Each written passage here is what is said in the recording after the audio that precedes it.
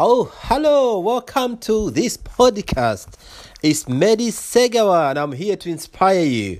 I'm a social well and entrepreneur. I am a futurist, I'm an educator, a vlogger, a Pan-Africanist, and I'm a global shaper. And I'm here to shape your mind. I also run a recruitment agency based in Birmingham in health and social care sector. Why are we here today? So we're here to talk about financial dignity. And this will be a series of 3 talks. And in today, we'll talk about professionalism, passion, and entrepreneurship. Now, most of us wake up every day, we go to work, we work 9 to 5. We in a rat race, you wake up, go to work, you come back home tired, you drive to work, get back home. It's like a rat which is moving on a wheel.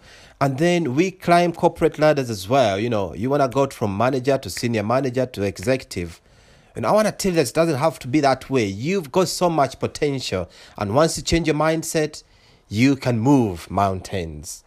So what happens when you're your own boss? You are termed as an entrepreneur. Now, what does this term mean? An entrepreneur is simply a person who sets up a business or businesses, taking on financial risks in the hope of profit. You see, many entrepreneurs see potential in the market they choose, they are trading. Then the other thing we like to talk about is a business person or a person involved in a business. In particular, this is someone undertaking activities which could be commercial or industrial for the purposes of generating cash flow, sales, and revenue, utilizing a combination of human, financial, intellectual, and physical capital with a view of fueling economic development and growth. So now, since I've got your attention, let's crack on. I would like to give you some case studies. How about if someone maybe did a degree in nutrition and dietetics and they set up a business? We call them nutripreneurs. If someone has done a degree in medicine, we call them maybe doctorpreneurs. And then if someone has done a degree in IT, we call them technopreneurs. So it depends in whichever field you like to do entrepreneurship, just go on. Now, today, I would like to talk about this inspirational lady. She's an old school girl of mine. Her name is Dr. Jessica Nanyunja. She did a degree in nutrition in one of the universities in Europe. And she was offered so many jobs, but she said, I don't want any job, So she set up her own company. So what's happening now is that Dr. Jessica is squeezing millions out of banana juice. She set up a company, it's called Harmony. You can Google it. And she's doing so well. I would also like to talk about another person. His name is Dr. John Mark Bwanika. He's a doctor by training, but he's gone forward to become an entrepreneur. He set up a company. It's called the Medical Concierge Group. And this is a company which uses WhatsApp to deepen access to medical consultation and referrals to clinic and hospitals. If you were to compare with England, it's something akin to NHS 111. However, this is done in a resource-limited countries like Uganda, like Kenya, and Nigeria.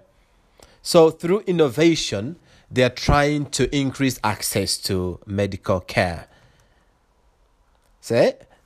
And we'd also like to talk about another doctor. His name is Dr. Walid Hassan.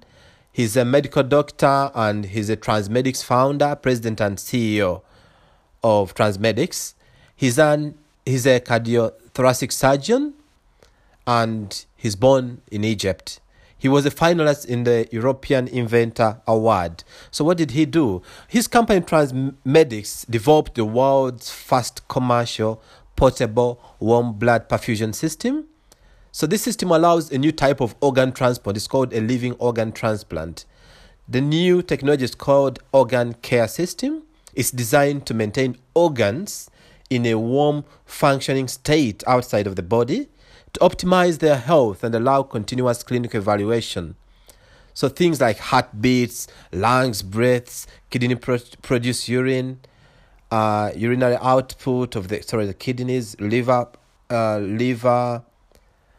function tests can all be monitored with his organ care system.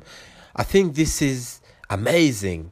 So I can tell you that you can also go to school, you can gain a qualification and become the next big entrepreneur because you've got the potential. We don't like mediocrity.